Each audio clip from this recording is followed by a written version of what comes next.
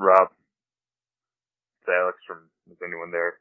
Listen, man, I've just got Zach back into the house. I've had to fucking put him in a straitjacket. He's been on a bender all fucking week.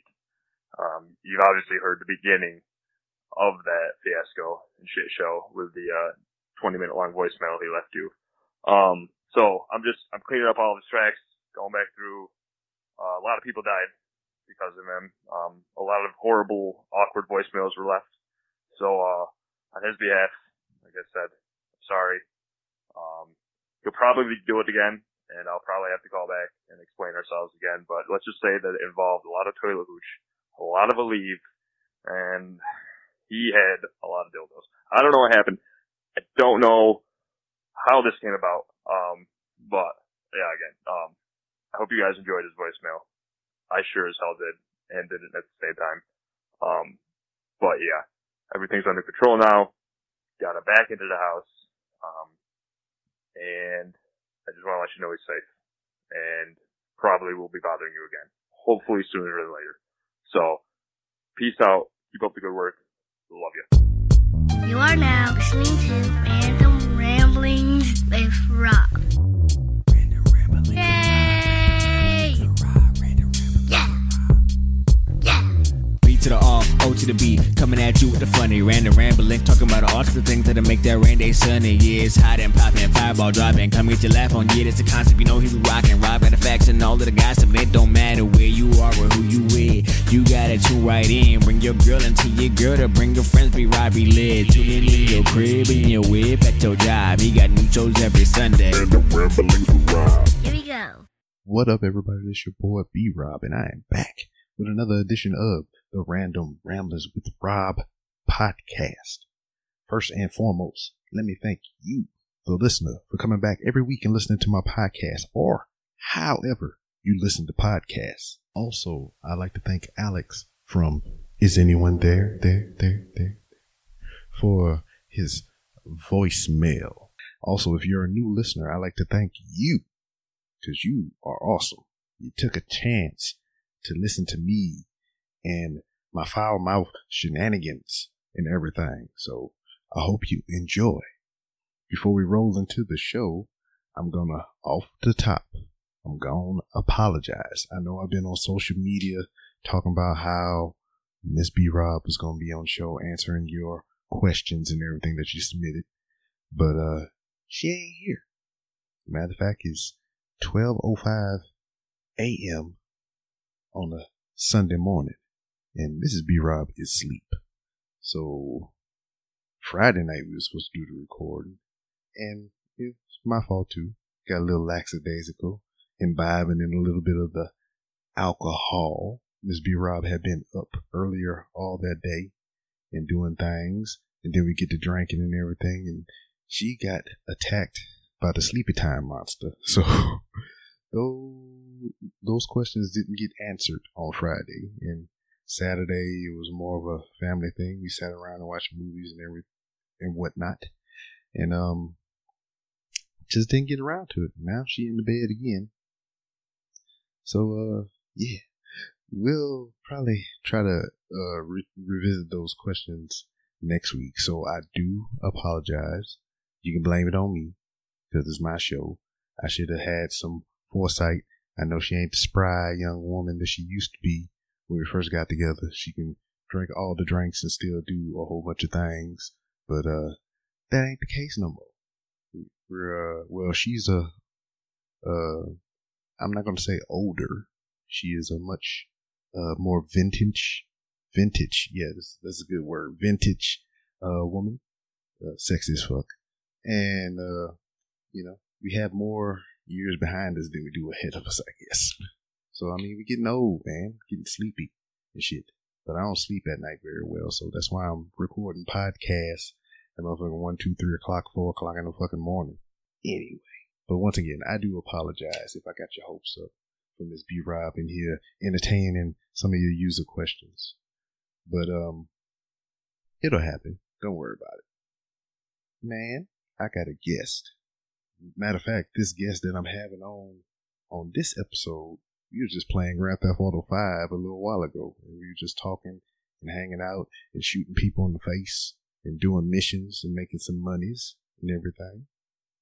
My guest this week, or I don't like to say this week because you know what? You might not have listened to this episode this week, but my guest on this episode is the man known as G-Rod. G-Rod is a multifaceted individual. He is a producer. He is an editor. He is an author. He is a podcast host. He is a podcast co-host. He is a video game player, because I just said we was playing video games earlier. And the man has his fingers in just about everything. Trying to produce movies. Ain't nothing this dude can't do. A young man whose life could have been snuffed out in an instant. And you're probably wondering why, but you're going to hear that in the podcast. Also, on this very special podcast, I have a premiere exclusive track from Sir John Lee. It's called The Bullet Club. So look forward to that at the end of the episode in the bonus content section. I'm real excited about it. He gave it to me. He ain't put it out nowhere else yet, but he gave it to me to give to you all. So I am honored and privileged to be laced by audio royalty in Sir John Lee with the track Bullet Club. So if you're interested into hearing what that sounds like, wait to the end of the episode and check it out. Or you can just fast forward to the end, listen to it, then come back to the episode. I'd rather you listen to it from front to back rather than front to back to middle, back to the back again. I mean, unless you're doing nasty time. I mean, we could do all that then, do a little ATM. I don't mind that. You got toothpaste and soap and all that other stuff. You can clean yourself up after. It don't matter. But anyway, we're going to roll right into this episode with G-Rod on this edition of the Random Rambles with Rob podcast. Can you hear me? And his name is John Hey, man. What's going on, dude? Not much, man. Just relaxing today. Oh, yeah, same here. There you go. Get a little tingling in the microphone. Shit, man, what was you up to? You just chilling? Yeah, I was playing a little PS4 that I just got the system 2 days ago. Oh, shit, what you playing? Uncharted 4. Oh, man, yeah, you taking it back a little bit. A little bit, man. Yeah. It's good. It's a good game. I haven't had a game system in such a long time, and I got it for a Secret Santa gift. It just came in the other day. Damn. Well, Yeah. one, it's kind of late, Yep. but better late than never. And two, who the fuck? Better give late away, than yeah. Who the fuck give away PS4s? Well, it was on Reddit Secret Santa. I was matched with someone who didn't get me anything, and then I was rematched with someone else, and they got me that and a IC title belt. Like a replica one? The one down below that, Oh, okay. I think a replica. It's hard plastic, but Yeah, the like hard it's plastic. Yeah. it's legit though. It's nice. Shit, man. I need. What Reddit forum that is? I'm trying to get on that. Well, it's redditgifts.com, so they do exchanges every month, and Secret Santa is the December one, but right now they have like audiophile, Star Wars, books, and every month they change up the exchanges, and you can sign up for it, and you get someone a gift, they give you someone. It's not the same person, so if I got you a gift, you wouldn't be sending me a gift, you'd be sending someone else a gift. Oh, okay. It's randomized. Random. Yes, sir. And that, man, I mean, I never heard of anything like that. The internet is a crazy thing. It's a great thing sometimes. Yeah, sometimes. Shit, I mean, like, what took you other than somebody giving you one, I mean, what took you so long to get, like, a gaming system, dude? Man, I had a PlayStation 3 for the longest time, and then when I decided that I was going to move to California, I had to get rid of everything. So I had enough moving money and everything, and I didn't come with much.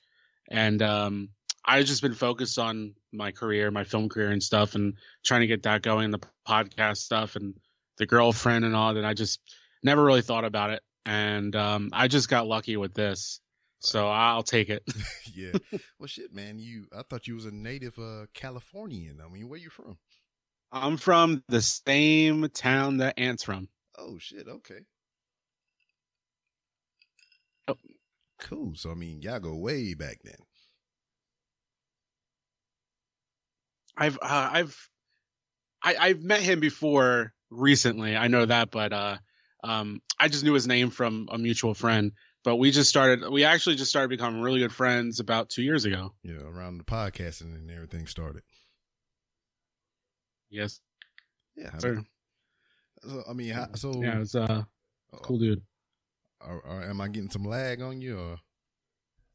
You might. You know what? Give me 1 second. I know exactly what's going on. I'm downloading a game right now, actually, I think. So let me go stop it. See? 1 second.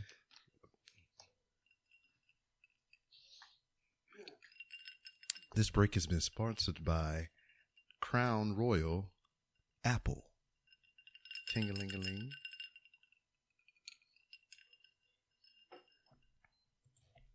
Okay, cool. No problem. See, that's something new when you getting reintroduced to the miracle that is video games. Oh yeah, it was funny because I like to watch video game streams all the time, and they're always complaining about downloading games, like if they buy them online, and I didn't realize how long and how big they are. Oh, so it's been a long time. So it's like it's a free game on the PlayStation Network. I forget what it's called. Like, and I started downloading it earlier, and it's like not even a quarter way through yet. I'm like, God damn it. Yeah, man. I turn that shit on before I go to sleep, and hopefully it'll be done by the time I wake up. That's what I'm gonna do tonight. Yeah, because I mean, I know better. I got my router and everything in the same room with my game console, so I just hardwire it straight into the router. That's perfect. Yeah. Or you just get I need to get another. Or you can just get a 100-foot Cat 6 cable and run it across the house.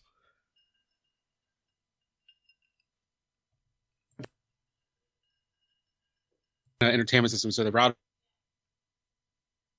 Let me be good now. All right, yeah, and I cut my video. Sometimes that helped too. Cool. Yep. Now go ahead with what you were saying.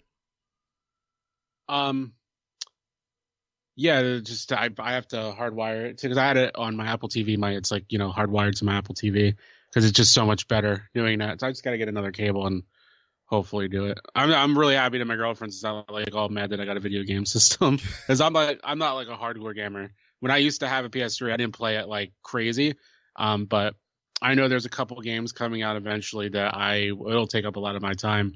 And once I get Madden, I'll be all over that all the time. Oh, buddy. Other than Madden, what else are you looking forward to? The Final Fantasy VII remake for sure. Oh yeah, man. I think that was like the only one that I ever actively played. I mean, I watched so many people. I've been to so many people's houses to watch them play the game, and I played the game myself. It's just like I think it's the only one that I've ever played to completion. Same. It's literally one of the best stories in a video game that I ever played for sure. We actually just did we have a new show coming out on the NAI network called the Town Hall Podcast, and it's it's just a tournament where we put characters or movies or TV shows in a bracket, and we just kind of discuss what beats what. And I spoiler alert to anyone, to you, to anyone else, definitely Cloud's up there. He gets close to winning. That's all I'm going to say. Okay. And what even brought that show on? Because I mean, I know you're on the NAI. I gotta say it slow like that because when I say it fast, it sounds like I'm saying NEI, the NAI network. I mean, what was the process behind making that show a reality? Well, it started out so back when, just to give you a backstory on this one, Ant and I were on the Wrestle Addict together. Mm-hmm. I started that, and we would do like a super show with like all the other people that we were cool with, and we would just do like 2 or 3 hours just having a good old time, getting drunk on air. It was just really fun. Oh, yeah. So we wanted to do something like that for Rant with Ant on the NAI network, but we didn't want to go that crazy. So we started inviting other people on, and we would just have like these, I think we did 2 of them.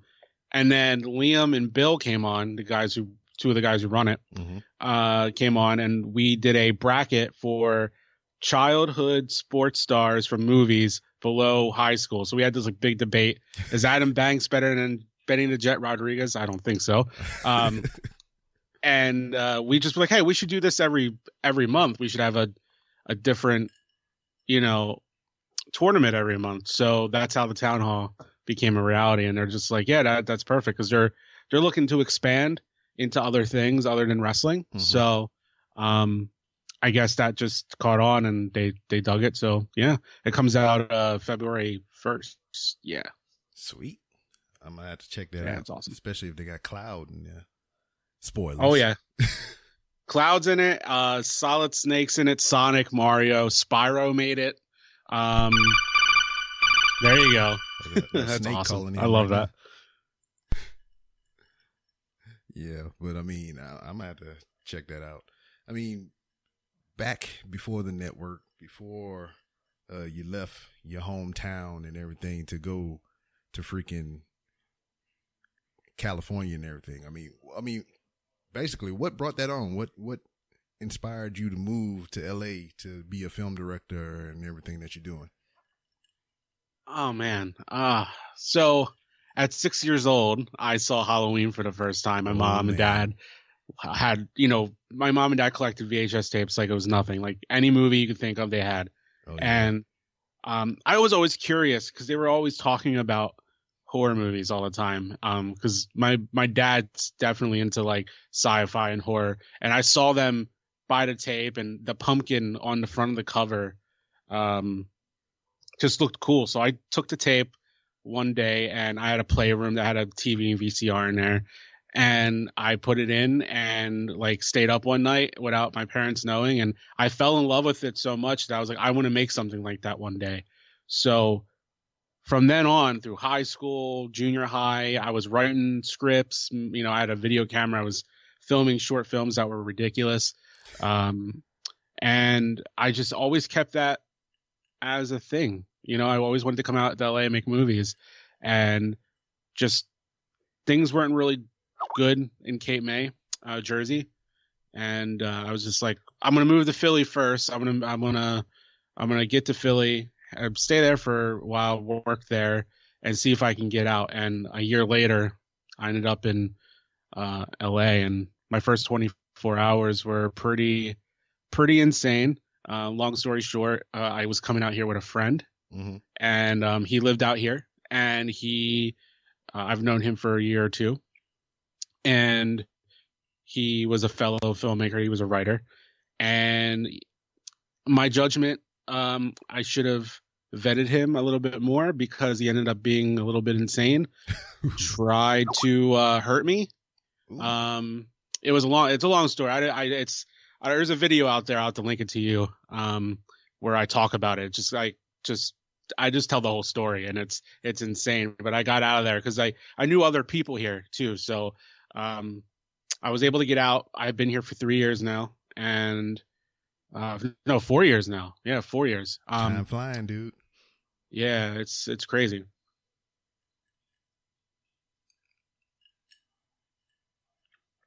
Hello? I'm still here. Can you hear me? Oh, all right. I thought you had some more. You just stopped.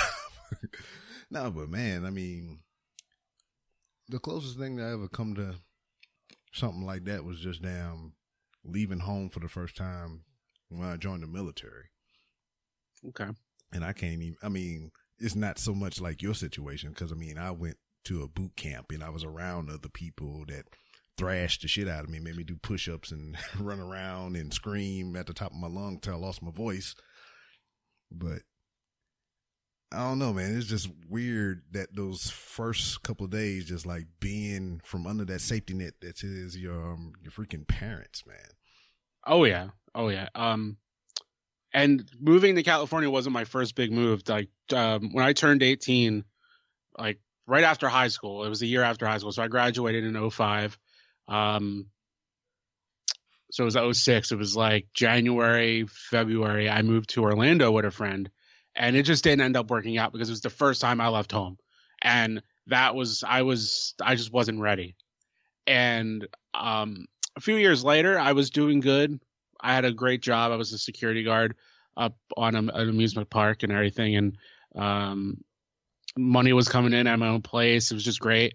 And I just wasn't happy after a year or two with that, and ended up moving to Arizona with another friend, and that didn't work out.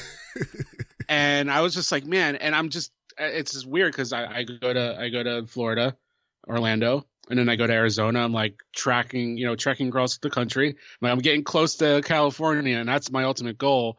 Once I move here, I'm not going to ruin that. And it took a while, but I got here. But it's tough to leave the safety net for sure, because I know a lot of people back home that left before me that went to other places always came back.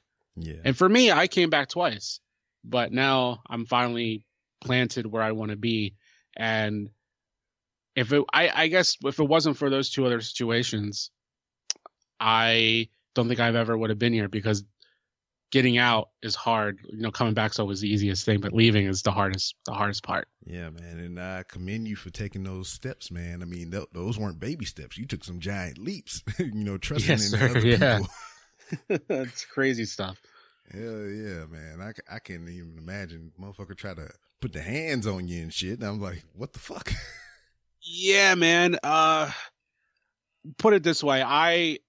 I've only been in one fight in my life. Only one, like, legit, like, we were punching each other, and we got over it so fast that we became friends again, and it was over something stupid. So, and I've been disciplined in my life by my dad and my mom and stuff. That's how it goes.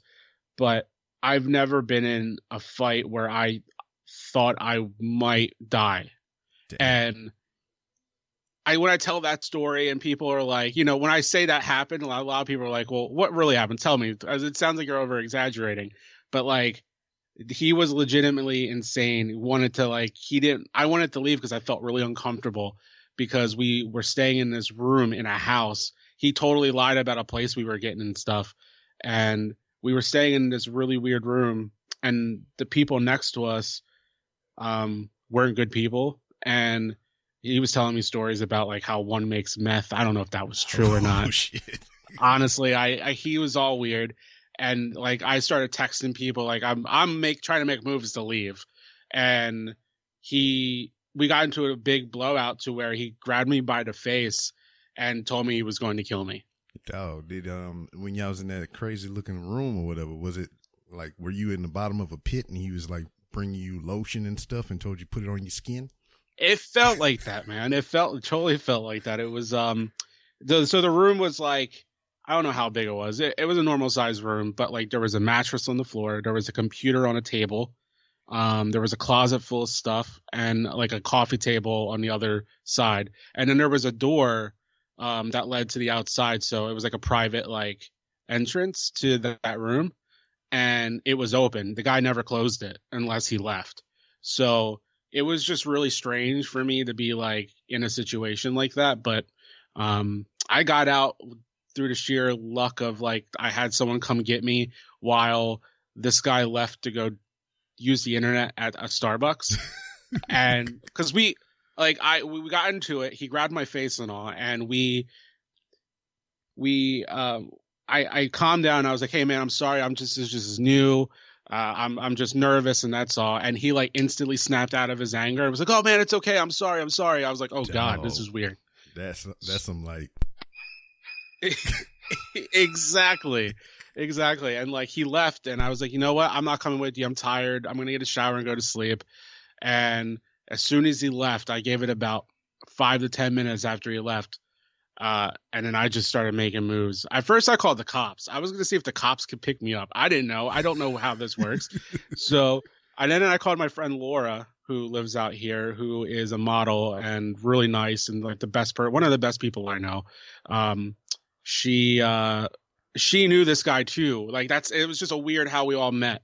And she was afraid to come pick me up because she's like, well, what if he shows up? I'm like, I don't know how we're going to do this. So she came and picked me up. I grabbed my suitcase. I had a suitcase and a backpack, and I just ran outside that door.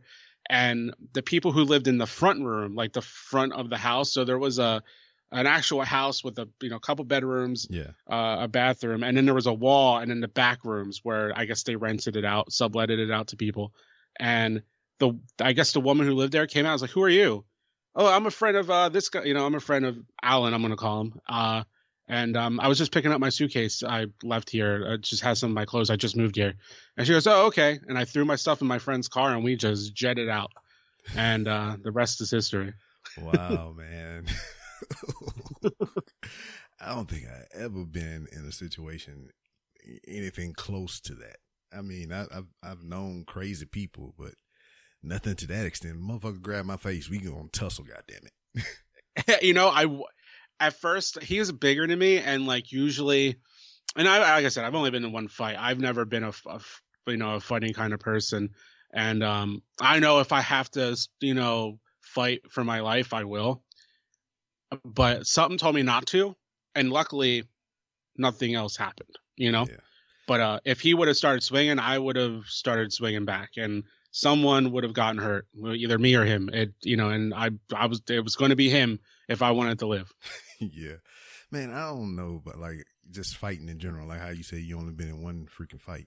I mean, I can't even really remember like any serious fights that I've ever been in. I mean, because as a kid, I mean, that's what we did. We was rough and tumble and shit. We played street football and freaking wrestling and thought we was fucking kung fu actors and shit, fighting in my homeboy, his parents' apartment and shit, jumping over couches and drop kicking each other.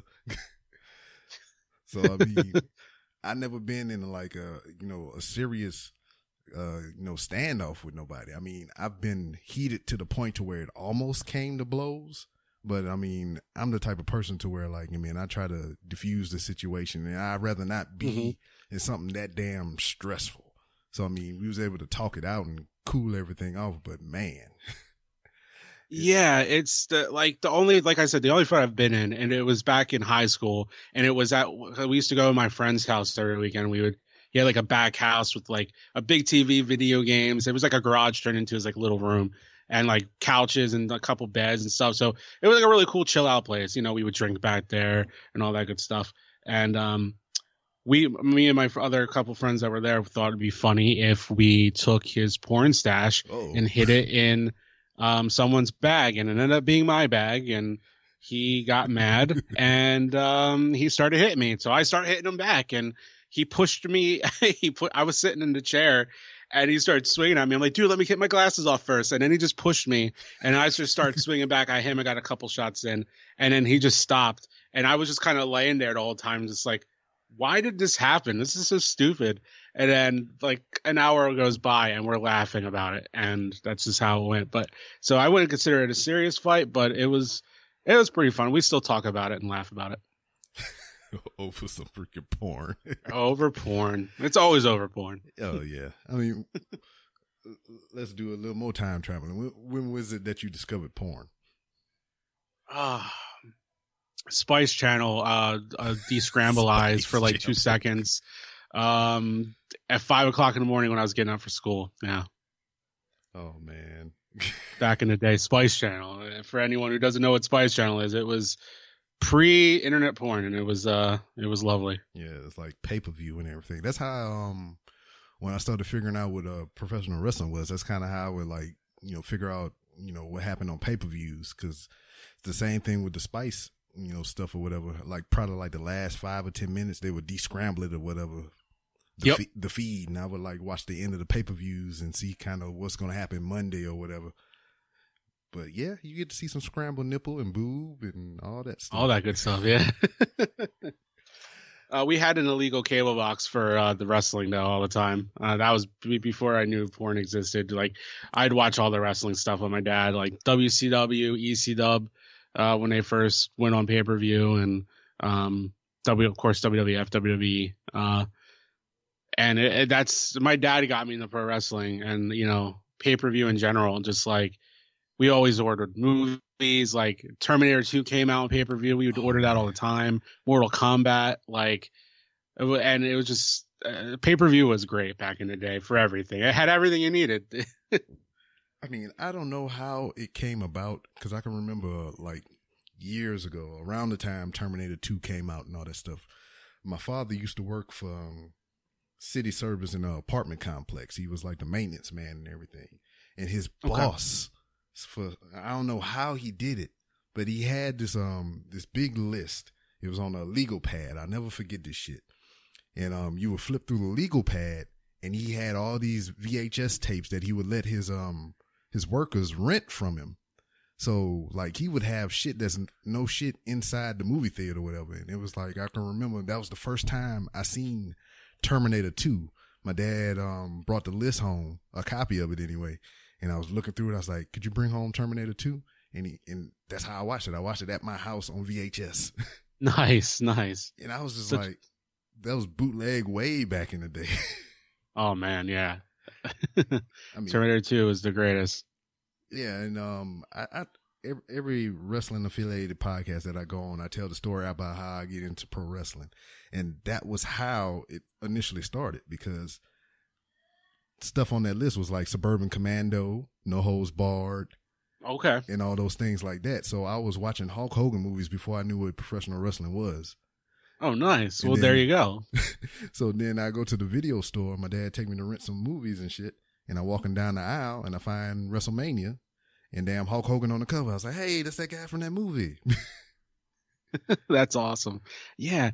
I remember, knowing what wrestling was and going to West Coast video store, and like they had a wrestling section, and I rented the first WrestleMania I've ever seen was WrestleMania 6. But the first like WrestleMania before that I've seen, like that I rented, was WrestleMania 4, and it was a 2 VHS set. And if you opened up like it was like this packaging, you would open it up and it was a pop-up of Hulk Hogan. And it was it took place in Atlantic City, New Jersey at what it's called now is called Boardwalk Hall, but it used to be I think it was a Trump place, of all people. And yeah, I remember that it was a tournament, and Macho Man Randy Savage won the title for the tournament, and it was just really cool. Vanna White was there.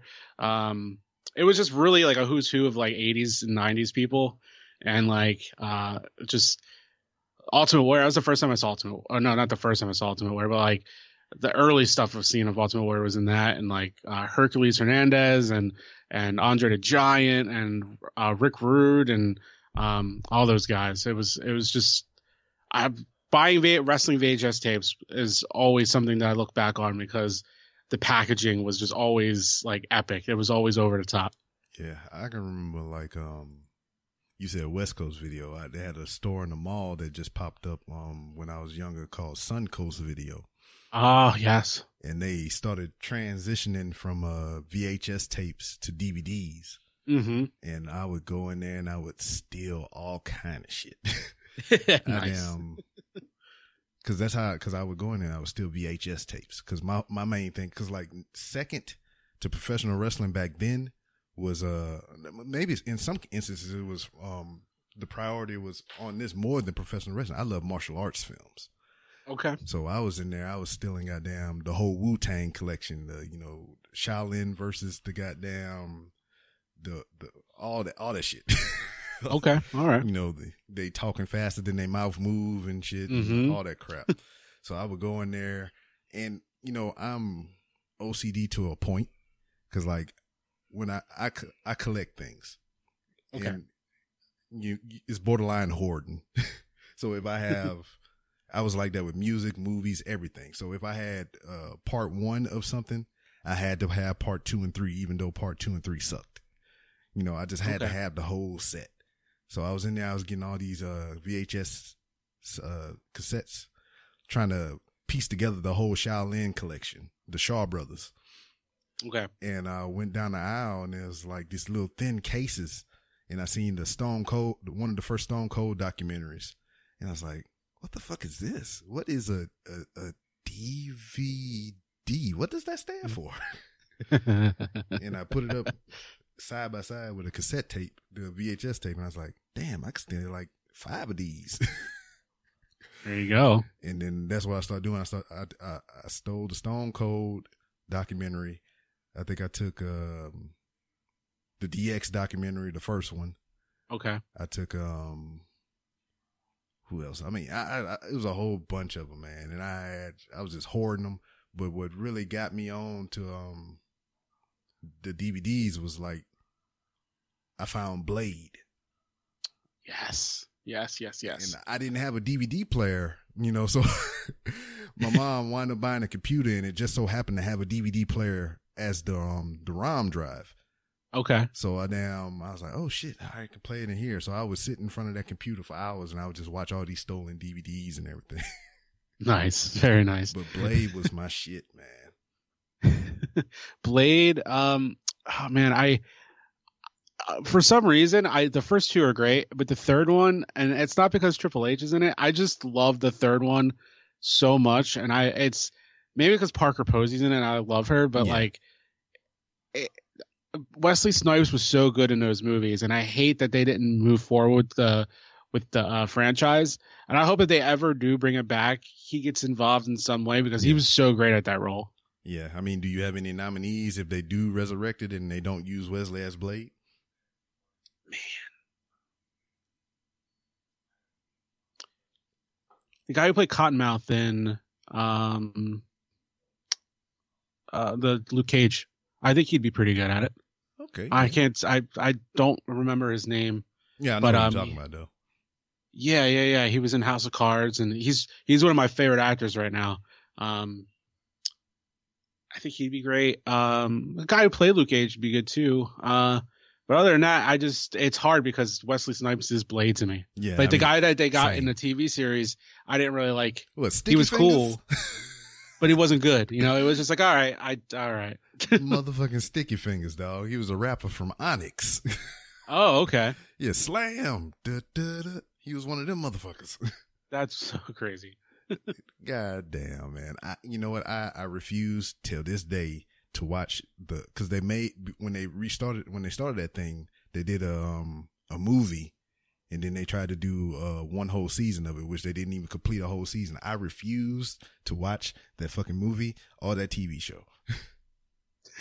And I love Blade. I don't blame you. I love Blade. I had the VHS tape, and then when it went to DVD, I bought the DVD, and then when we started going to Blu-ray, I bought the Blu-rays. That's how much I dig Blade. But for your essay, I want you to look up this guy. His name is Maurice Crump, and he's a martial artist, and I feel that his style suits the Blade character. If they had to replace Wesley Snipes with anybody, this is my nomination. All right, I'll check him out because he's a badass. Strangely enough, loop it back to wrestling. The first time that I seen this dude, he was in a movie with Dave Bautista and Rob Van Dam called The Wrong Side of Town. Yes, that movie is so ridiculous. Yeah, he was the guy that fought Bautista at the end of the movie, the black guy. Yeah. Okay. All right. He has evolved since then. He is also he also trained Kofi Kingston. Okay. All right. Yeah, so that's my nomination. So you need to look that guy up. I'll definitely check him out. It's funny you bring that movie up, Wrong Side of Town, because I remember Big V was in that. Big Viscera. He was in that movie. It was so strange seeing him in it. It's like randomly shows up. I'm like, oh my god, that's Viscera. Oh. And it was weird seeing Ja Rule was in that movie. Mm-hmm. And like the only reason that I watched that movie is because of Rob Van Dam. Not so much Bautista, but Rob Van Dam. Because, I mean, we wrestling fans. We know how this dude acts on TV. He's mellow. His dialogue is not the best.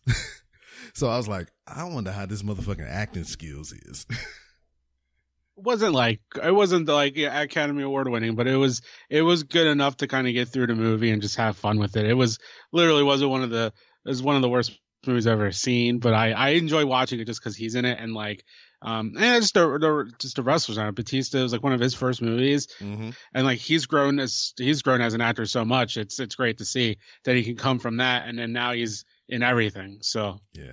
I mean, he was serviceable. I remember like one of the opening scenes when they first introduced Rob Van Dam character. He was in the backyard cleaning up, and they had this big ass log or whatever, and he did like a kung fu chop on the motherfucker and broke it in half.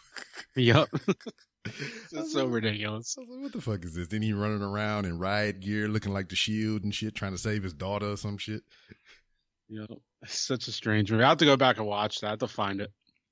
I know I've been talking it up a lot lately. I'm going to go back and revisit it too. There it is.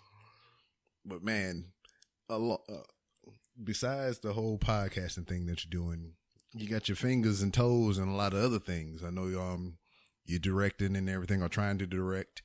And what's this thing that I've been hearing about? Mosaic. What's that? Tell me a little bit about that. Okay, so for now, it's kind of like I'm kind of having on the burners. I'm reformatting it, but about a couple years ago, I started a website with my girlfriend. It was a news and rumors, and it was all like sports, politics, video games. It was just like a magazine online. It was called The Androgynous, and it just had everything. And it started to get really popular when we were one of two people to break a story about.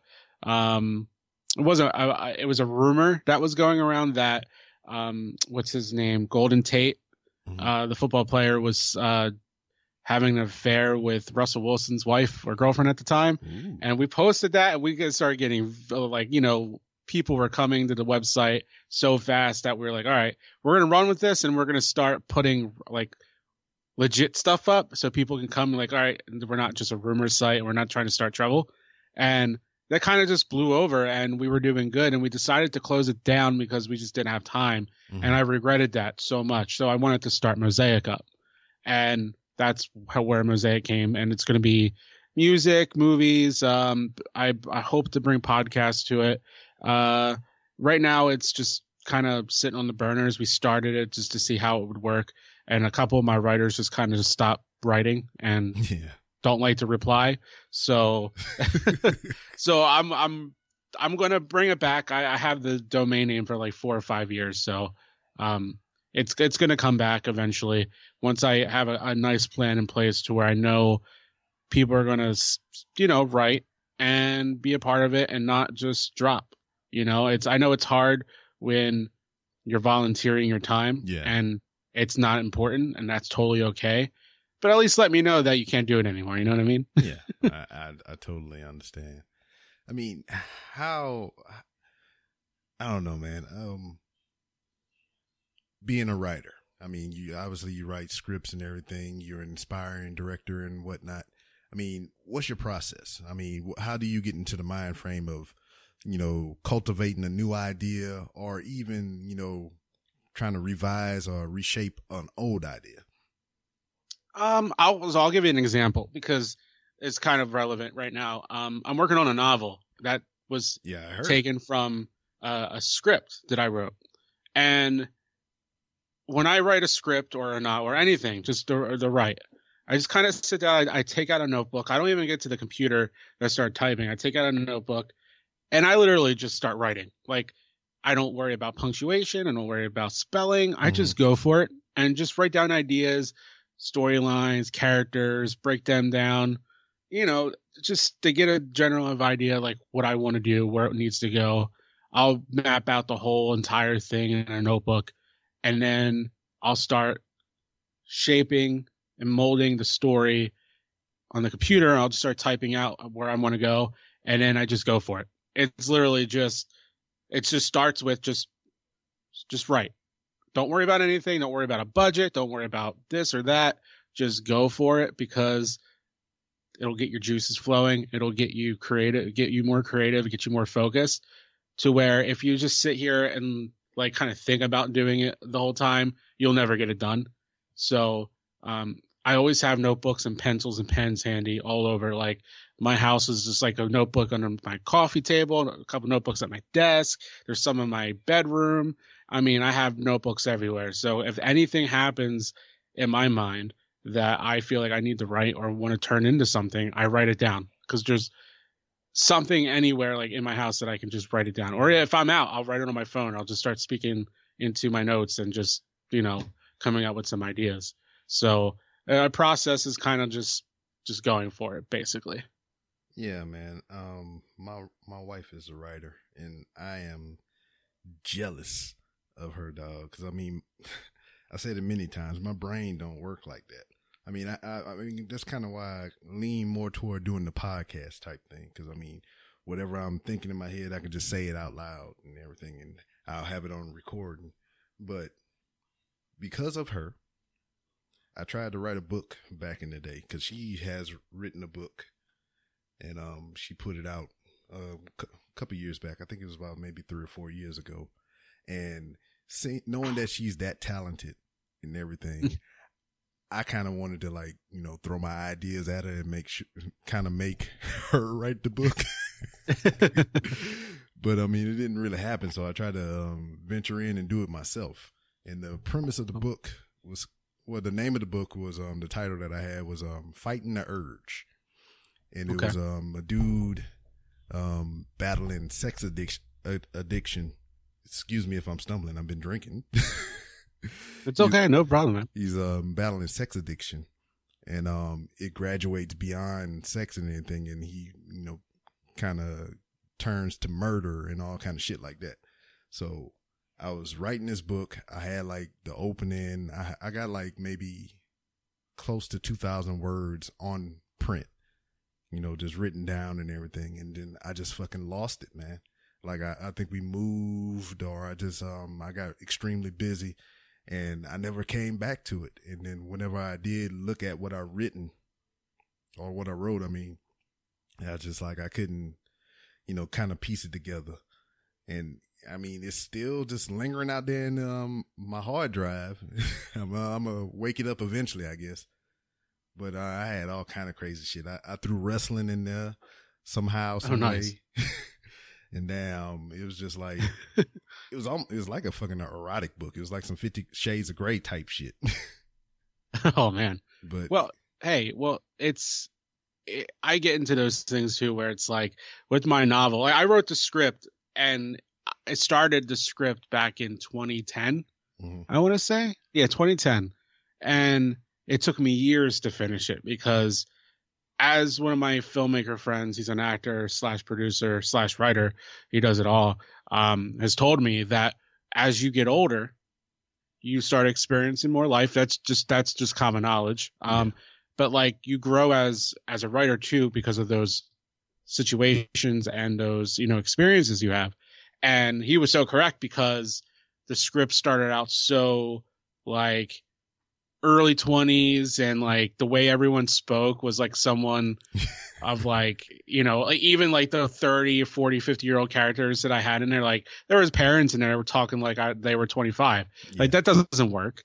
And I turned 30 in March, and my writing's so mature now because I'm more mature, and I hang around with more older people now, and now I know how they talk, and I know how young people talk now, and how I used to talk. Yeah. So dialogue comes easy to me, and turning it into a novel was so tough because it's such a different beast. But I had the story, now I just had to just write it a different way. And the way I like to write is as someone is narrating the story. Yeah. You're following a character, and he's telling you everything instead of just kind of like an observer or whatever. Yeah. So and I just find it easier to write like that. Yeah, and I can kind of remember back to when I was actively writing on it and everything, when I was thinking about what I wanted to put down on paper or type down in Word. I was looking at it as from a movie standpoint or whatever. He was doing his opening monologue, kind of picking up at the end of the story, then going back to the beginning and saying how he got to where he is now and everything. So I don't know. It was just because like I said, I bounced a couple of ideas off my wife and everything, and she read over it, and that was my seal of approval. I mean, she gave me some grammar corrections and, stuff like that. But what I had was good. And, that kind of pumped me up and motivated me to write a little more. But like I said, once I got out of it, I was just like, it's whatever. You'll get back to it, man. Just, one day, just look at it and just go for it. Like, just don't even think like, oh man, this is lost. Just start writing it. Maybe it'll come back. Maybe it'll turn into something else. But it sounds like you got like, you got, if your wife who wrote a book and knows what, she's doing said it's good, you got something. And you should, next time you just check it out and just go for it. Yeah, I think I'm going to do that. For sure. Now, you got the novel going on, Mosaic coming soon. What's the film career looking like right now? What you got on the burner? What you got looking forward to doing? What's going on? So this is the year I get back into what I'm doing. I have a few editing projects coming up here, career wise. I'm looking to get another, like a big full-time gig, but personally, I'm working on. Not to cut you off real quick, but speaking of editing and being out there in California, I had a guest. I forget what episode it was. Sean Cohn. I don't know if you've seen the freaking video. He did a video called The Sandlerverse, to where he linked all the Adam Sandler movies together. Like showed them. Oh no, I heard of it though. Yeah, I've heard of that. I just haven't seen it. Yes, I had him on the show, man. And he's out there in California, and he's an editor. He got like a deal with Break.com and everything. And it's on my mind since you're in California, you editing, and you was talking about that. Y'all two need to get together, man. That would be some cool shit. That'd be awesome. Yeah, I would love to meet the guy, talk to him, because if he's doing stuff like that and he's with Break, I mean, I've been editing for a while, but professionally I've been editing for like 3 years. But I've taught myself. I went to film school and all, but like I taught myself, and just to talk to other editors, see how they work, and just it's always a learning experience, and I'd love to learn. So yeah, it'd be cool to meet up with him. Yeah, I get you the contact info. But Sweet. Speaking of film school and everything like that, I mean, do you between the time that you were in film school, starting out, up until now doing what you're currently doing, do you feel that you've learned anything from going to like an institution or like a school for your craft? Yes and no. Full Sail University which is funny because that's where NXT stayed. Yeah, exactly. I did the online classes, and then I visited the campus a few times, and the campus is amazing. Like, it's everything you have ever wanted. If you wanted to be a video game designer or an audio engineer or a filmmaker, it's a playground for who's who. I learned a lot, but I learned a lot more doing it and being in the field and meeting and learning from other people, like being on sets. I was a second unit director and co-producer of a TV pilot out here called Dirty Dead Conman. And it got turned into a movie, which I think it comes out next year sometime, or maybe later this year. I don't know. I'm not sure. I haven't heard much in a bit, but I learned so much with those experiences that it prepared me for other big sets.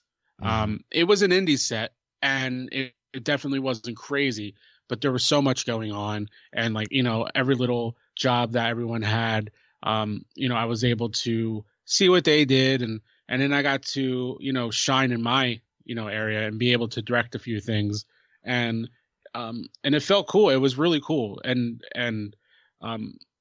the big thing is I learned so much. I learned so much more doing that than I did in school, for sure. Sweet.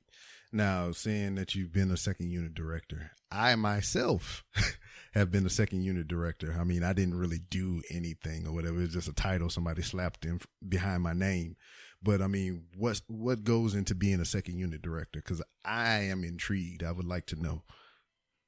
So when I did it, it was basically directing like pickup shots and things that were going to be inserted later, once they were in editing. Nothing crazy. I did a couple scenes where someone was running, different reaction shots and stuff. Nothing crazy, but second and third units are usually pickup shots and things that are not crazy major that the main director and all the main crew is doing. Yeah. But it It started out as a title slapped on my name, but I actually lived up to it and did it because I was like, "Oh, if you're going to give me this, I might as well do something. So let me do it." Like, and then I had to convince them, but I did because there was a lot of money involved, and I understood that they were kind of nervous because I've never done it before. I never handled a big crew like that, but I thought I did a good job. And I mean, it was an experience, and though it wasn't anything crazy, I thought I did a good job in my mind, at least. Sweet. Yeah, because, man, I was involved in a fly-by-night production called Who Lives Last. If you go to the website right now, wholiveslast.com, they got my name credited up there as B-Rob for second unit director. Oh, nice. That dude was just, man, that whole thing was a clusterfuck. I mean, I might have a guest on here that, that I met through that production. But, I mean, it was a scam pretty much. Dude came in there, conned people all out of their money and shit. Then he flew off to California somewhere. Oh, jeez. Oh, man. Look, it had, like, Lorenzo Lamas in it, Dominic Swain. I know these people. I've met Dominic Swain before. Eric Roberts, of course. Mm-hmm. Man. Yeah, I'm on the website now. Oh. Did it never got finished? No, we shot one day of film, and that was it. Dude stayed there for like 3 days after, then he took off to California and haven't seen or heard from him since. That's usually how it is, man. Yeah. It's film business is cutthroat and can be a scam sometimes. I was part of that back in Jersey. Like the Jersey filmmaking scene's actually huge now. It's getting there, and I mean that's where it all started. So I was part of a production that I directed. It was my first big thing, and it ended up being a clusterfuck for sure. It took us 3 times to actually get the whole movie done because of just stupid bullshit, politics, and things that shouldn't even been happening in a really low budget, like no money to little money budget, project. And it was a horror movie called Terror at 10 Acres. There's 2 people who have a copy of that movie. I'm one of them, and the editor who never got paid by the producers, never got paid. He was brought on the edit after I dropped off because I didn't want nothing to do with it. And because the producer and writer are assholes. I'm not afraid to call them out. I'm not going to say their names, but I'm not afraid to call them out. I ended up talking to the editor because he's a really nice guy who ended up getting it. And he's like, I'm keeping the movie. I'm not letting anyone see it until someone pays me. Yeah. And I'm like, well, am I allowed to see it? He's like, all right. He sent it to me. And they're missing footage. There's so much footage that's missing that the movie, at first, if the footage was all there, it would be a really, really shitty movie, but it's worse because some of the footage is missing. But it's my roots. I have an appreciation for it. If I ever want to get drunk or, take part in some edibles, I will watch that and have fun because that's what it's used for in my house. No, what you should do? You should do either or. You get your edibles or get drunk or whatever, and you play that, and you should YouTube it and do live commentary. Oh man, that sounds like a good time. Hopefully, the producer and writer won't ever see it, but maybe. Who cares? Yeah. They're not going to sue me. They'd be stupid to sue me over something like that because they're never going to release it. It's never coming out. I'm credited for it. It's on my IMDb page. Oh shit, you got IMDb? Yeah, I do. There's a few things on there, nothing crazy. There's trailers out for it there's one trailer that I personally cut that has like 30 thumbs down. It's all right. It's not because the trailer sucked, it's just because the footage content, looks terrible. Yeah. And the acting is terrible. The acting's so bad. There was a person who was casted as the lead male and the lead female, and they both dropped off because of politics. It was just BS. And I had to bring on a friend, and the only reason why I brought him on as an actor, because he says he's an actor, but he's not. He's terrible. The only reason why we brought him on is because he had a camera, and we wanted to add a second camera to the shoot. And I was like, hey, you could be the lead in this if you let us use your camera. And he's like, done, sold. So, but you know what? Looking back at it and knowing it was a clusterfuck and knowing how it all turned out, I wouldn't change it, because during the times that we did things, it was fun and I was learning.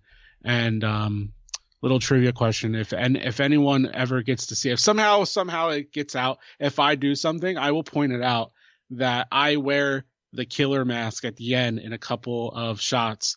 I was doing stunts with the lead actress, who ended up with, she wasn't that bad, and she was pushing me around. She was punching me in the face.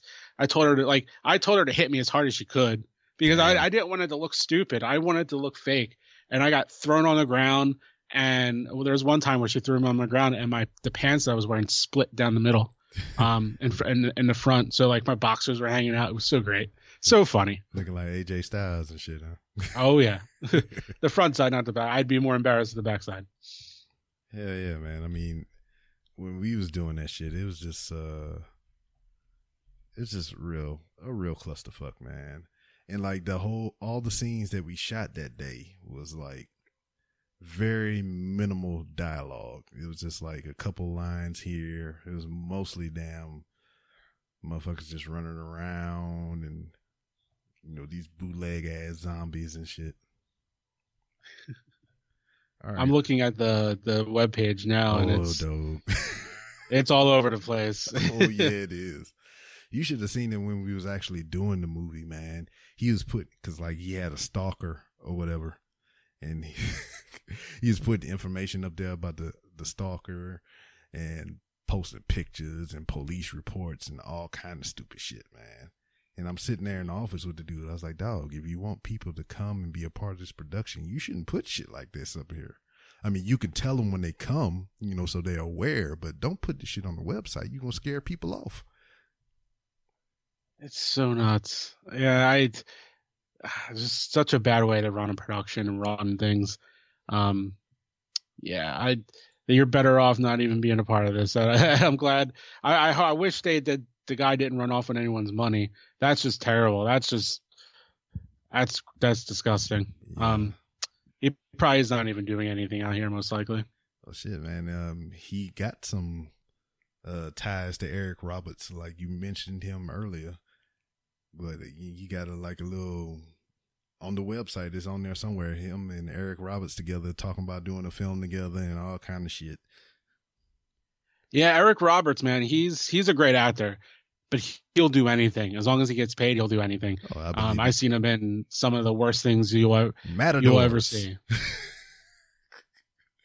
That was another film. Dude was pushing the trailer, talking about he was the casting director for it. And he was pushing that movie or whatever. And we was watching the trailers, and that shit looked like hot garbage. And I don't know about your IMDb account, because I got an IMDb Pro. And, you know, they show you the little details about the movies, like what the budget was and, you know, locations and shit. So I was looking at the budget for that movie, and that shit was like $5 million almost. And that wasn't shit from the trailers. It was just reaction shots. Jeez, man.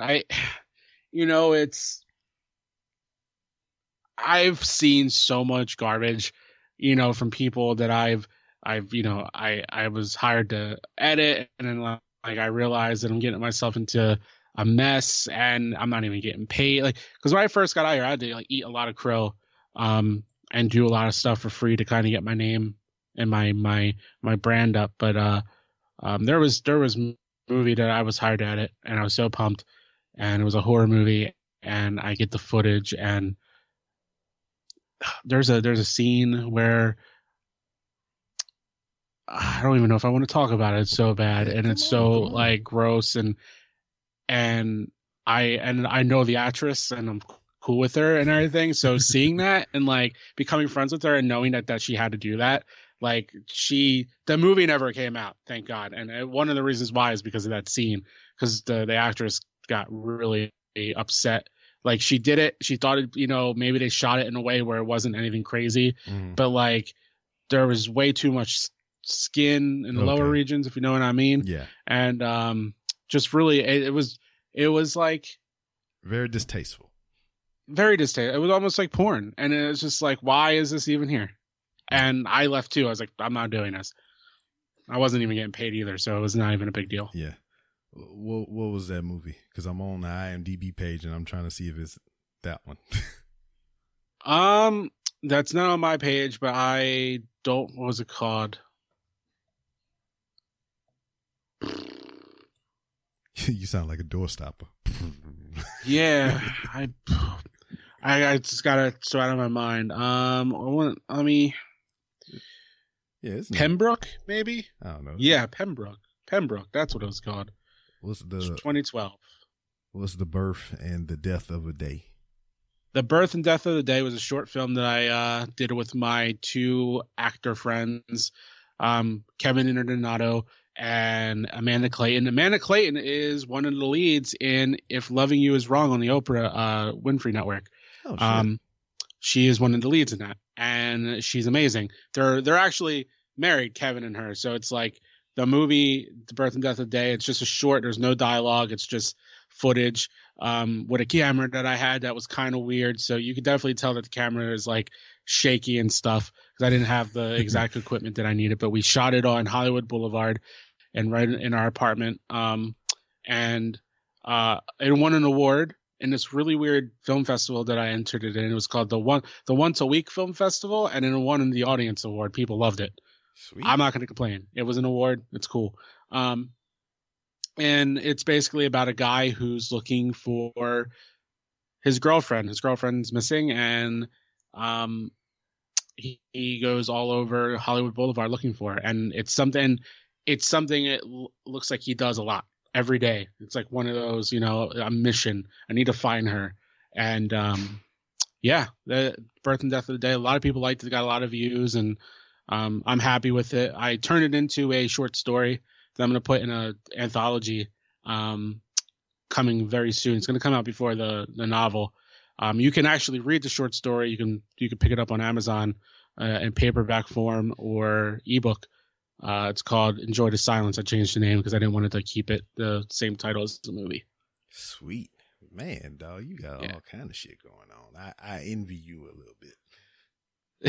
It's weird because I shouldn't have all this stuff going on. I should have my hands in like one or two things because I go nuts and crazy, but it keeps me out of trouble. And that's all that's all I can ask for. Okay. Now let's move over to the Fans movie. Tell me about that. So the concept that came out, or I came out with, it was inspired by a documentary I saw called Springsteen and Me.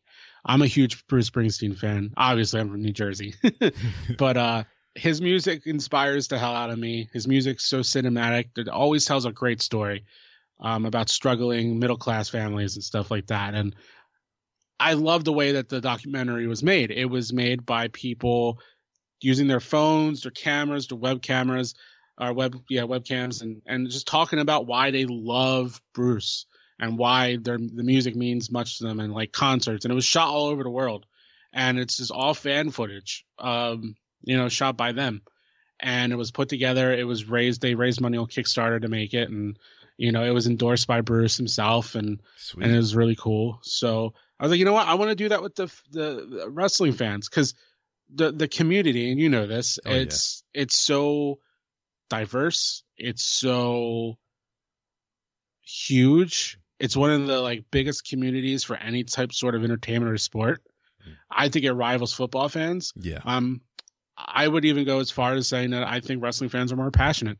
And we get into arguments with people every day about Roman Reigns booking and who's going to win the title in the Royal Rumble and all that good stuff. And I was like, I want to do something like this, and that's basically the concept. That's how it all became. And I still have a list of people to get in contact with to send questions. You too. I still owe you an email. It's just there's so many people that want to be involved. It's overwhelming, and the possibility of me going to WrestleMania just went up, and I might do a little shooting down there. The kind of document a few people's WrestleMania experience, which would be really cool. Duh. So, that's how it came about. Dog, that would be fucking great if you can get down there to WrestleMania and get some footage. Because I can remember 2 years ago for WrestleMania 31, that was my first WrestleMania ever. And I could just, the atmosphere, just, sitting out there on the stairs waiting for us to let us in the freaking stadium and everything, man. People all hyped up and everything. They talking about conspiracy theories. I had my fucking WWE replica title belt, and people's like, I was just letting people hold it and take pictures with it, and it's fucking fun, man. And I imagine if you go out there with your camera and you just ask all these passionate wrestling fans just, some questions or just, whatever have you, I mean, you get some good responses. It'd be, cause I would make sure that I would get, everyone, like just people from different countries, different backgrounds, different races. It doesn't matter. It's just, we're all one family. It's just, that's what wrestling fans are. That's why I love the sport and love just everything about it, because it's such a big fan community. And, I was supposed to go to WrestleMania 31. I had tickets. I got them for Christmas. They were seats right behind the stage. I didn't care. It was just to be there in the atmosphere. And it was in San Francisco, and that's a 6-hour drive. But it just didn't end up working out. I had to sell the tickets. I got a good amount of money for them, though, which is cool. I got to do some other things. I ended up going to the Go Home show, which was terrible. It didn't make any sense. And then the actual show happens, WrestleMania, and I was like, okay, I forgive what happened on Raw that night. But WrestleMania is such a force, and to be able to go down and film and get people's reactions would be so amazing. And not to mention the network guys are going to be down there. They always go every year. Yeah. And they do shows, and I want to be a part of that. I don't want to be here doing Rant with Ant live. I'm there and they're there. It'd be lame. So I'm gonna try to make it happen. And look, my girlfriend's cool with it. So as long as she's cool with it, and bills are paid, that's all that matters. Yeah, man. It is funny, right? Because it was by pure happenstance that I wound up going to the one in California and the one in Dallas, the last two WrestleManias. Because it was WrestleMania 31 was on my birthday. My birthday is March 29th. So okay, as a gift to me, my mom surprised me with tickets to go. So that's how I wound up going to that. And then my wife gave me the blessing to buy the replica belt, which was buku bucks. So it was my birthday. It was WrestleMania. I got the belt. It was great. And I tried to link up with them guys, man, the New Age Insiders. And it was like, cause I was there, I was tweeting and shit, and I was, I followed them on Twitter and everything, and it was talking about the show, and I was tweeting back to them, and I was just like, I was trying to do anything I could just to like hang out with these guys, cause I remember, I forgot which one it was. They was trying to go to the Full House house. Okay. Yeah. I remember that. It's funny. Those guys are really awesome. They're very nice guys. And it's strange because like I've never met like or talked to anyone that was that passionate that they save all their money to go to this one big event every year, and just how into it they are. And it makes me happy to see people that interested in something and like doing their thing and seeing how far they've come. It's awesome. Yeah. It's like I missed them every time so far, because like when we was in California, I don't think they did a live show that year, because I think that was like their first time as the New Age Insiders, podcast, going out there and doing a thing. So I missed them then. And then when they came to Dallas, I was there in Dallas because I was in Missouri at the time. And it's the same thing. My brother just popped up out of the blue. It's like, hey man, I'm gonna get you a ticket to WrestleMania. I was like, okay. Yeah, I'm not gonna complain about that. Yeah, so I drove down to Dallas from Missouri because I got a brother in Dallas, so I stayed with him. And I got there late, and when I got there to the show they did, they was already packing everything up and putting shit in the car. Oh damn. So yeah, I'm always missing them guys. Well, hopefully you get to link up with them one day. Yeah, Are you planning on going this year or? Nah, I don't think it's gonna be in the cards this year. But I know for a fucking fact that I'm going to motherfucking New Orleans. I've only been there once, and it was for a reality show that I was editing, and I got to tour with them guys. They were shooting it, and as they were doing it, because it was like a daily show. So it'd come out the next day. We shoot one day, and then I would edit that episode and put it out the next morning. And New Orleans is an interesting town for sure. I mean, I'm from Louisiana, so like my first WrestleMania would have been WrestleMania 30, but I was deployed at the time. So then, gotcha. Man, I was regretting it ever since, man. And I was like, fuck. I mean, at least I got to go to a WrestleMania, but I wanted my WrestleMania to be in my home state. And I wanted to go to the Superdome or the Silverdome, as Hulk Hogan put it. And then be there for my first fucking WrestleMania. But once they announced that it was going to be there for 34, I was like, oh, there's nothing going to stop me from going this time. Well, now I'm happy that because I was cursing it when they announced it because I really wanted to be in Philly so I can go home and hang out with everyone and then go to Mania. But now there's a reason for me to be happy, and it's for you because it's going to be in your home state. So there you go.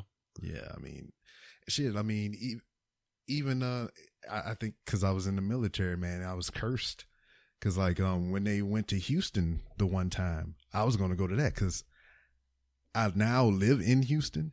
But when I was, when I joined the military, I mean, I'm from Lake Charles. Lake Charles is in Louisiana and it's 2 hours away from Houston. So Houston, if I wasn't deployed, that probably would have been my first WrestleMania. It was either that or New Orleans. And each time I was deployed. Damn. So I was like, fuck. Well, at least you'll be going next year, and it's probably going to be a big one too. If it's any consolation that WrestleMania 30 was huge, it'll be huge again, I believe. Yeah, I mean, hopefully. New Orleans is an electric atmosphere, man. I mean, shit, it's one of the cheapest places you can damn film movies in. That's why they do a lot of the stuff down there. So, I mean, if you ever get big into the film industry, I mean, you can take your trip down New Orleans. I mean, it's just Bourbon Street. It's all the touristy stuff, man, that freaking brings people in and draws us together. But at the same time, you got to watch where the fuck you go. You venture too far off of Bourbon Street, that's your ass. Yeah, I know. When I was there with the reality show thing, so my nights would be busy. I'd be editing overnight. So my mornings and afternoons and early evenings, I would have the option of staying on our bus, our tour bus RV thing, and sleep or come out and just hang out with everyone as they were filming. Most of the time I choose sleep, but depending on what places we went to. Yeah. But New Orleans, I wasn't going to miss that. I got up early. I was one of the first people up, and after editing the night before, and they were filming. I just wandered around, had a couple $100 on me, and I was like, I'm gonna get a couple drinks. So I ended up getting one of those hand grenade things, and I was gone most of the day. It was great. I would show up while they're filming, and I just stand there and just be laughing for no reason. Because when I'm drunk, it's like when I eat edibles or have myself a nice blunt or something. It's like I laugh all the damn time. I just laugh for no reason, just to laugh. And they're just looking at me like, "Are you drunk?" I'm like, "Yep."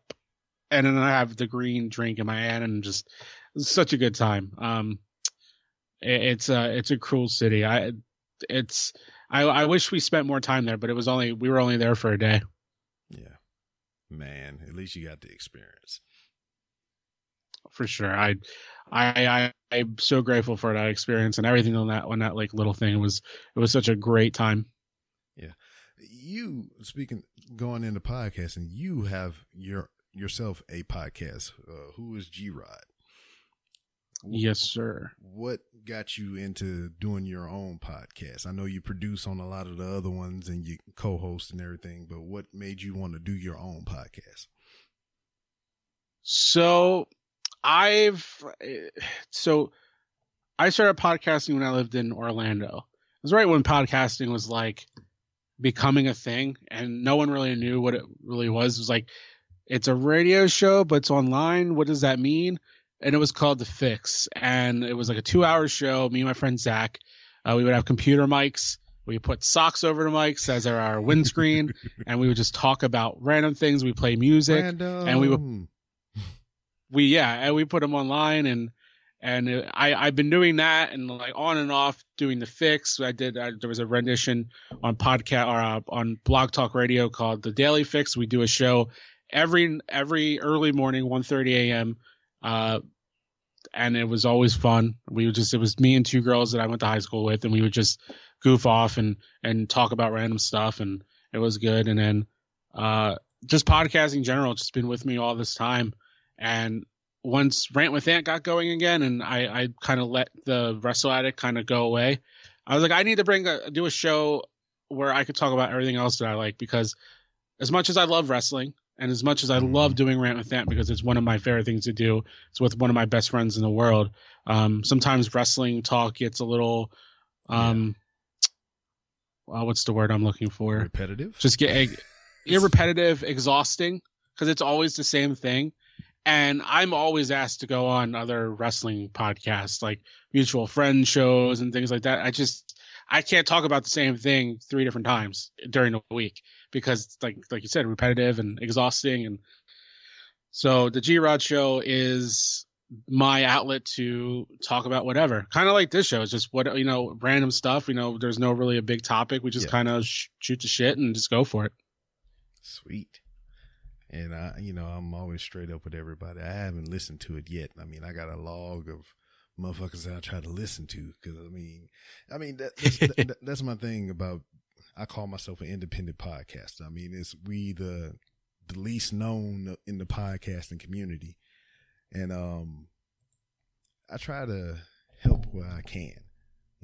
Especially if I come across a new podcast on Twitter or something like that. They like 2-3 episodes in. I try to retweet that shit as much as possible.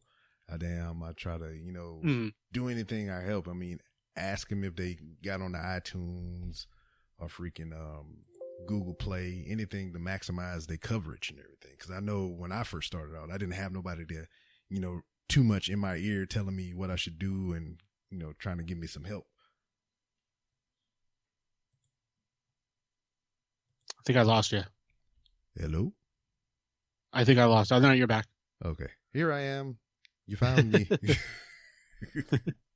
But no, I heard I heard most of that. And no, it's being a podcaster, it's tough, but it's fun. And it's cool that you reach out to people, let them, iTunes, Google Play, wherever you can put your show, put it, because it expands everybody. And I feel like if us independent podcasters help everyone grow, it just helps us grow. I mean, I don't see it as competition. I see it as podcasters it should be a family. That's just my opinion. And that's why I wanted to do my show, because I kind of wanted to be able to bring different people on, and not like, people who have like books to promote or movies or bands, they want to promote their albums or whatever. Yeah. I just want to talk to regular people and just have people listen to us shoot the shit about stuff, because there's so many interesting people to talk to, and they're not all big and famous. They're just normal everyday people. Yeah, I mean, I agree, man. I found so much I found more independent music. I think I lost you again, dude. Oh no. Hold on. Let me see what I'm doing wrong. Yeah, it keeps cutting in and out. Boom. Yeah. Some era of technical difficulties, but anyway. But yeah, man, it's just, I really dig podcasting. I think out of any hobby that I've had other than video games, this is the thing that I have stuck with the longest. Same here. Yeah. Oh, the film and stuff. Oh, of course, that's my career, but podcasting is something that's always been there. It's always been a steady thing in my life, and it's finally starting to pay off. So, I don't think I'll be doing this till retirement. And even past then, I'll be like a 9-year-old man podcasting from my deathbed. Yeah, it'd be like, and I got something to tell you all, and beep. Just die on air. Oh man, that'd be classic Glenn. Hell yeah. At least a motherfucker ain't grabbing you by the face and shit. Oh yeah, I'm going out on my own terms. Podcasting would be the best. Oh man. I mean, if anything, if you can gain, more celebrity from podcasting or, anything that you're doing, what would you do to kind of like reach out to young podcasters or young editors or film directors or anything like that? Advice wise, it's just do it. Just do it. And it's the tough thing is to actually get and just sit your ass down and do it. Yeah. It's always been something everyone's always told me. It's don't think about doing it. Don't talk about doing it. Do it. If it's something you really want to do, you just got to take that step. Take the risk. Risks are tough sometimes to take. I totally get it. Trust me. I almost died in my biggest risk that I ever taken, but it was worth it because I'm still here. I'm still doing my thing. And if you're nervous to talk, if you're doing it live, I was nervous the first time. You get over it once you get in the groove. And if you're just so busy, but you want to get to it, like I always thought of like writing stuff down, like podcasts. Do that one day and like put it on a wall, and you'll always see it. I remember Quentin Tarantino always saying, put a reel of film in your refrigerator. You're always going to your refrigerator, get a drink or food. You'll always see it and it'll be stuck in your head and you'll end up doing it. So to anyone out there who listens, who wants to start a podcast, who wants to write, wants to make a movie, make a record, whatever, just do it. And don't let anyone ever tell you can't. That is the first thing. That's the second thing you should know. Just do it and don't let anyone stop you, because if you do, you'll end up being 75 years old and having that question of what if? And that is the worst question you can ask yourself. Hell yeah. And I totally agree with that, man. Other than being in the military for the past 16 years, and, from being, all the way back from when I was a kid, I've always wanted to be either, a stunt man doing martial arts and shit, or a motherfucking professional wrestler. The stunt guy didn't, come too much to fruition because I found out what really goes into that. But at the same time, professional wrestling is almost the same thing. And pretty much. Yeah. And in my lifetime, I've got to do professional wrestling. I've got to stand in the ring, take bumps, do moves, get a hell of a lot of moves done to me. Break down a ring, put a ring together, and, I feel complete. I don't have that what if anymore because I've actually done it, and it's a great fucking feeling, dude. And I feel the same way about podcasting. It's like I was listening to like so many years to all these different podcasts, and I kind of, I was psyching myself up to like, I want to do this, but I don't know how, what I'm going to do. And then one day I just fucking did it, and I haven't stopped since.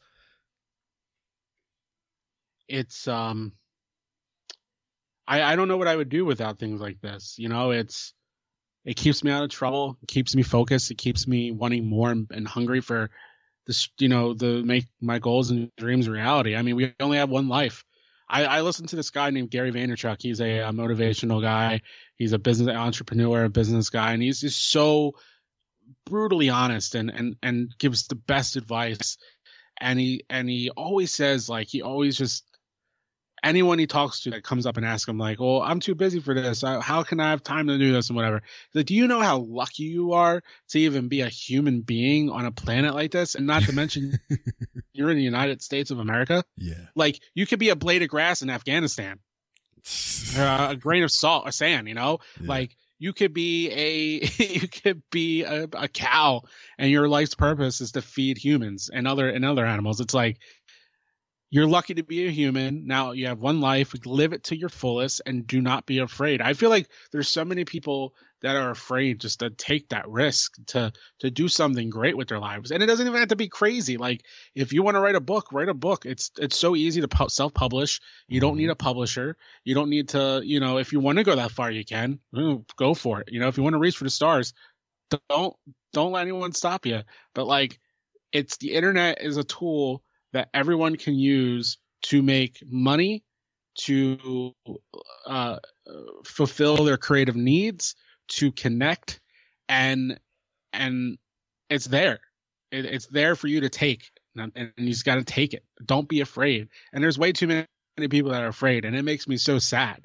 There's so much potential that is left out on the table that people have that it's just left there. And we could all be succeeding if we really wanted to, and if we're not good at one thing, don't let it stop you. Find something else that you could be good at. I found out that I'm good at editing, and I always wanted to just be a director and a writer.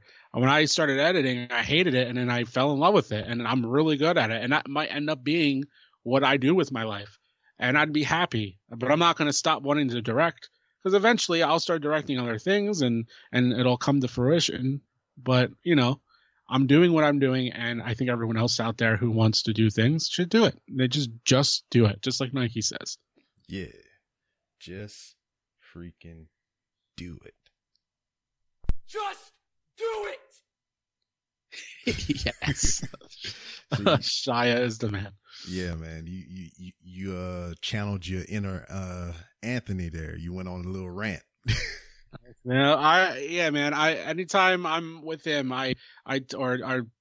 he's inspired me to rant a lot more than I usually do. I usually just stay quiet, but I go on tangents now because of him. Yeah. Good shit, man. Man, dude, I appreciate everything you're doing in the podcasting community. I appreciate, as a professional wrestling fan, as I am, as you are, what you're doing out there with this, the Fans Movie Project and everything. And, you not being afraid and not dying, not getting your face cut up or whatever. Ripped off. Yeah. And, putting your creative, ideas out there for all of us to enjoy. Before I let you go, we're going to do a little bit of time traveling. Okay. I want to take you back to July 13th, 2008. It was 11:05 p.m. Your first tweet ever was, and I quote, planning the next show on burnoutmedia.com. Now, take me back to July 13th, 2008 at 11:05 p.m. What was going on? What made you construct this tweet? What was the atmosphere like? What was going on? Okay, so Burnout Media was a internet radio station that streamed 24/7 music, and then certain days of the week there was shows. I was doing a show on Blog Talk Radio, which is a free service. It used to be a free service where you can host a show via your phone, and that's what I was doing for a while. And then I got picked up by someone who heard me, who ran Burnout Media, which is one of my good friends named Mike Steven. Shout out to him. And I remember that day because I was so nervous. My co-host, I wasn't in the same room with my co-host with the first two episodes of that show when we were on Burnout Media. And I was with the girlfriend at the time. Her name was Brittany, who I had way too much fun than I should have. And I remember we had a lot of fun that day. I'm not going to lie. A pool was involved, and it's so funny you brought up that tweet, because I remember that first show day, because it's pretty much reason why I'm still doing it is because I was able to get on a platform like that. It's kind of how I feel with the NAI network, because it was a platform that had more listeners, was better quality, and that first show was so nerve-wracking, and I don't have a copy of that. I wish I did. I really, really wish I did, but it was a memorable day because it's live podcasting, man. It's where basically my love became full circle that day. Sweet. Man, that's great, bro. Well, all right, man. We're going to go ahead and put a pin in it. We're going to wrap it right here. I appreciate you for taking your time out and chatting with me and everything. And dude, I wish you, Ant, the whole NAI network, the best in all your future endeavors, as the WWE mantra would go. I appreciate that, man. Thank you for having me on. And I'll have to get you on the G-Rod show here soon. Kind of on a hiatus right now, coming out with a new episode on the 6th. I got big plans for that show this year, and among other things. So I really appreciate you having me on. And of course, thank you for your service, man. I salute to you. Sweet. I still don't know what to say to that, but I guess you're welcome. Or as Matt McCool would say, you're welcome. I love Matt. Hey, before you go, man, go ahead and plug all your things. Not your orifices, but your social media stuff. Okay. You can hit me up on Twitter at whoisgrod. That is whoisgrod. You can get me on Instagram. I like posting random stuff on Instagram. As official Grod. It's official Grod. I change my name every so often, but I'm sticking to that forever. I will be on Late Night Liam on February 1st. Which is a big show on the NAI network. I have a huge announcement I'm going to make on that show. And of course, you can listen to me and Mr. Anthony DeStefano, the man with the golden mic, every Thursday on the NAI network. Rant with Ant. It is a pro wrestling show where we break down the good, the bad, and the ugly of professional wrestling that week. And we just had our biggest show to date with our guest, the King of Bros, Matt Riddle, who is a huge star right now in the indie circuit, former UFC fighter, turned pro wrestler. We're going to be seeing him very soon in Japan, I'm sure, but in the WWE as well. But he is all over the place. He just had a big match with Shibata, and we talked to him, and it was a great interview. So go check that out. You can find us on Podomatic and iTunes. Just search Rant with Ant or the NAI network. Shazam. And man, I can't say it enough. Thank you. I appreciate you and everything you do, homeboy. Thank you, man. That was a great time. And that's it. Life through the eyes of G-Rod. Now, he got a book that he's working on, as you heard in the podcast. Is a book of short stories. It's called The City of Angels. He has an Indiegogo going on right now, and if you want to support the man's cause, and I hope you do, you can look in the show description, and you can find that Indiegogo link for his book if you want to donate. Also, you can hit him up on Twitter at whoisgrod, all one word. And you can find information about it there. And once again, it was a pleasure to have G-Rod on the show. It's always a pleasure to have a guest on the show. Even speaking of shows, I am now part of another podcast. This podcast being the Pipe Bomb with McCool and Company, only on the NAI network. It kind of sprung it on me, man.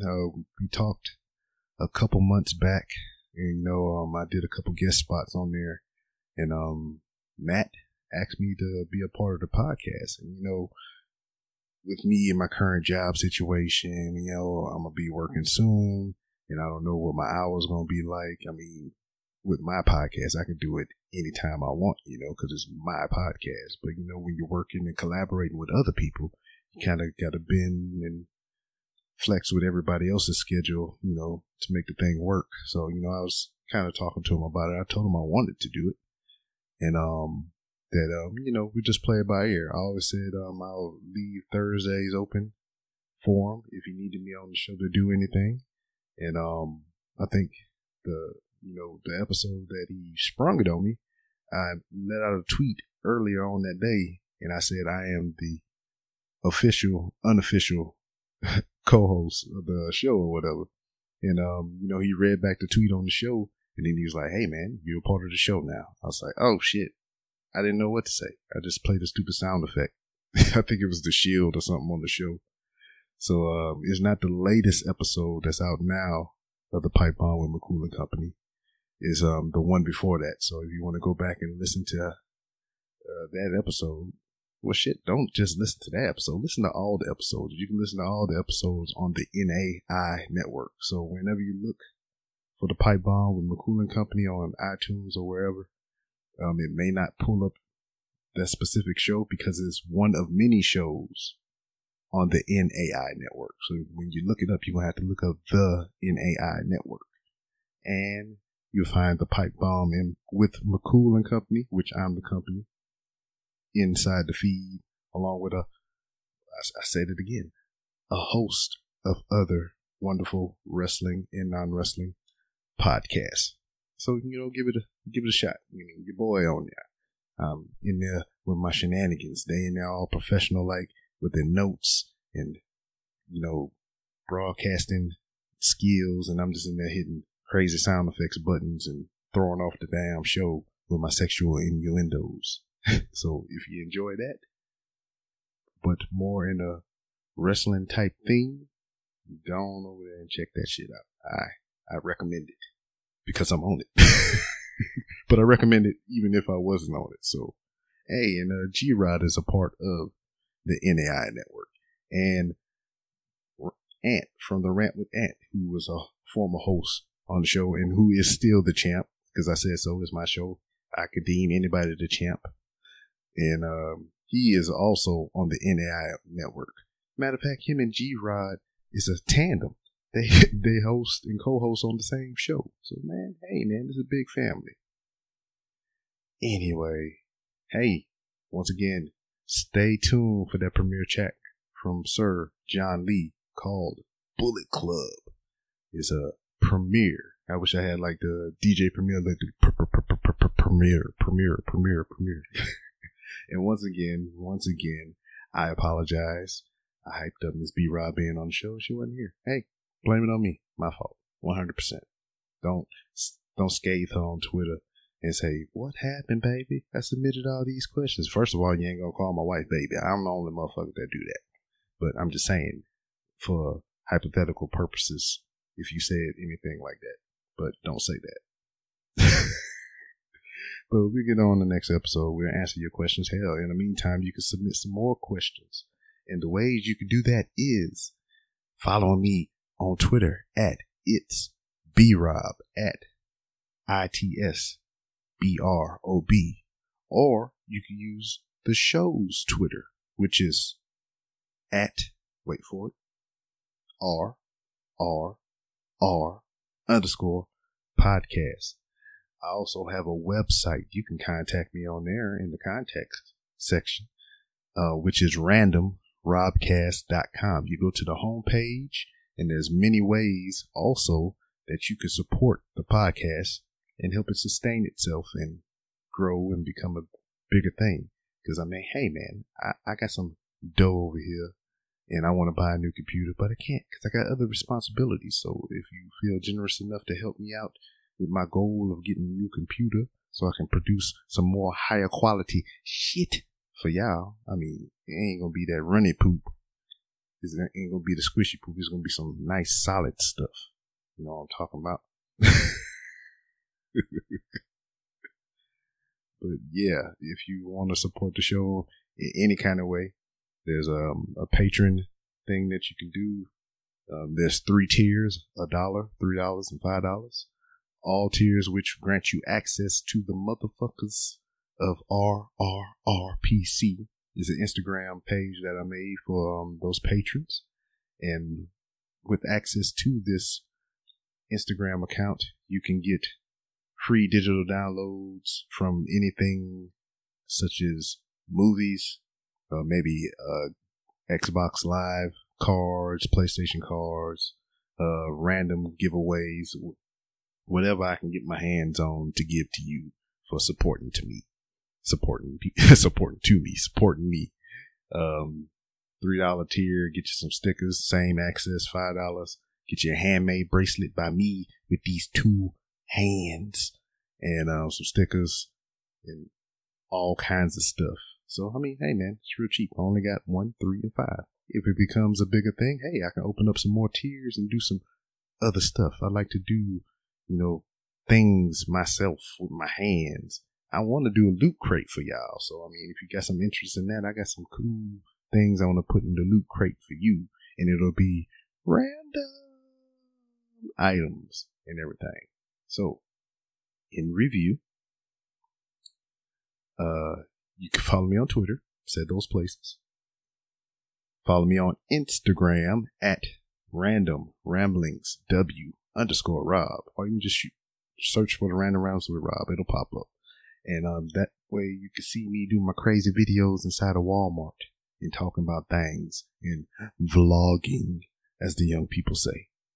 Also, in reference to Sir John Lee, he is trying to shoot a video, and he has a GoFundMe that's going on right now. So, hey man, support these people. They're doing creative things to put out into the world for you to enjoy. And hey man, why can't you get behind somebody in their creativity?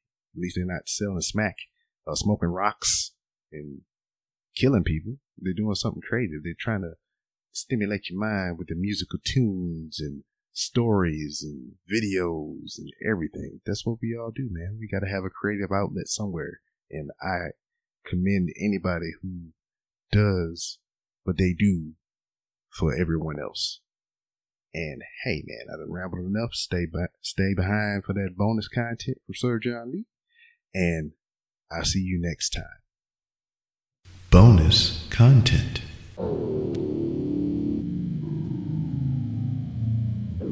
All for the love, but I gotta get paper. I run with the wolves, and I told you we major. Biggest free agent like Kenny Omega. Or maybe Okada, I am the rainmaker. Something like Cena, I'm the one that you can't see. Feeling omnipresent everywhere that you can't be. White in the jacket, don't you ever try to test me. And I sport fly shit, I should win the SB. Go ahead and hate me now. This the Bullet Club bitch on my AJ Styles. The rap guy that'll bless and finesse you. And if you in my lane, I'ma have to detest you. All for the love, but I gotta get paper. I run with the wolves, and I told you we major. Biggest free agent like Kenny Omega. Or maybe Okada, I am the rainmaker. No matter the weather be, I remain terrain more than Roman. These metaphors, figure four, leg lock, all niggas hoping to side bet against your highness. Superman punch, chump stupid. People's elbow, your last breath to you bluish. Mid-city's finest, top rope climbing, the meek straight with a minus. I add to the win column, squad up more than 6 a.m. Who's falling? The only out of my clock is a thick diva, bottom bigger than Alicia. Outfox baddies that want me to red dot the yaddy. Sadly make them feel away. Then off to the next stage, give them bars like a steel cage on my Sami Zayn. FYI Mania, 24-inch python, Mike Strong. Mixed between godly and gaudy. Whip the game cocky since I bet my belt like DiBiase. I'm for the love, but I gotta get paper. I run with the wolves, and I told you we major. Biggest free agent like Kenny Omega. Or maybe Okada, I am the rainmaker. Bless. That new Japan flow, nigga. Bless. I brought the Beatles to Bullis Road. Eating at Louis, that's how we roll. Looking at looters, it's paper gold. Went to the swap meet and it was gone. I put the keys on the fender roads. Dreaming the Grammys, I know it's bold. They gave me dirt and I made a stone. I made it work just like Cody Rhodes. That's why I ran off to New Japan. But I know my city, the promised land. Can't put the city back on the map. I'ma make sure we not going back. Hall of Famer, I cut angles, I'm Kurt Angle. I'm cutthroat, I'm not perfect, I'm no angel. Strong style, shit scary, I do major. We young bucks, we made dough with no favors. Bless. It's that new Japan flow, nigga. Bless. Bless.